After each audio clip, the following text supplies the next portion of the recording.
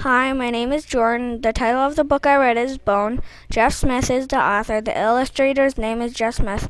This book is fiction. This book is about a storm and a person named Fonebone. He is trying to find the dragon that is in his dreams. The dragon is magic and he saves people. I think this book is a read, stop, and read. The reason I feel this way is because the book is interesting, funny, and I think my friends would like to read it.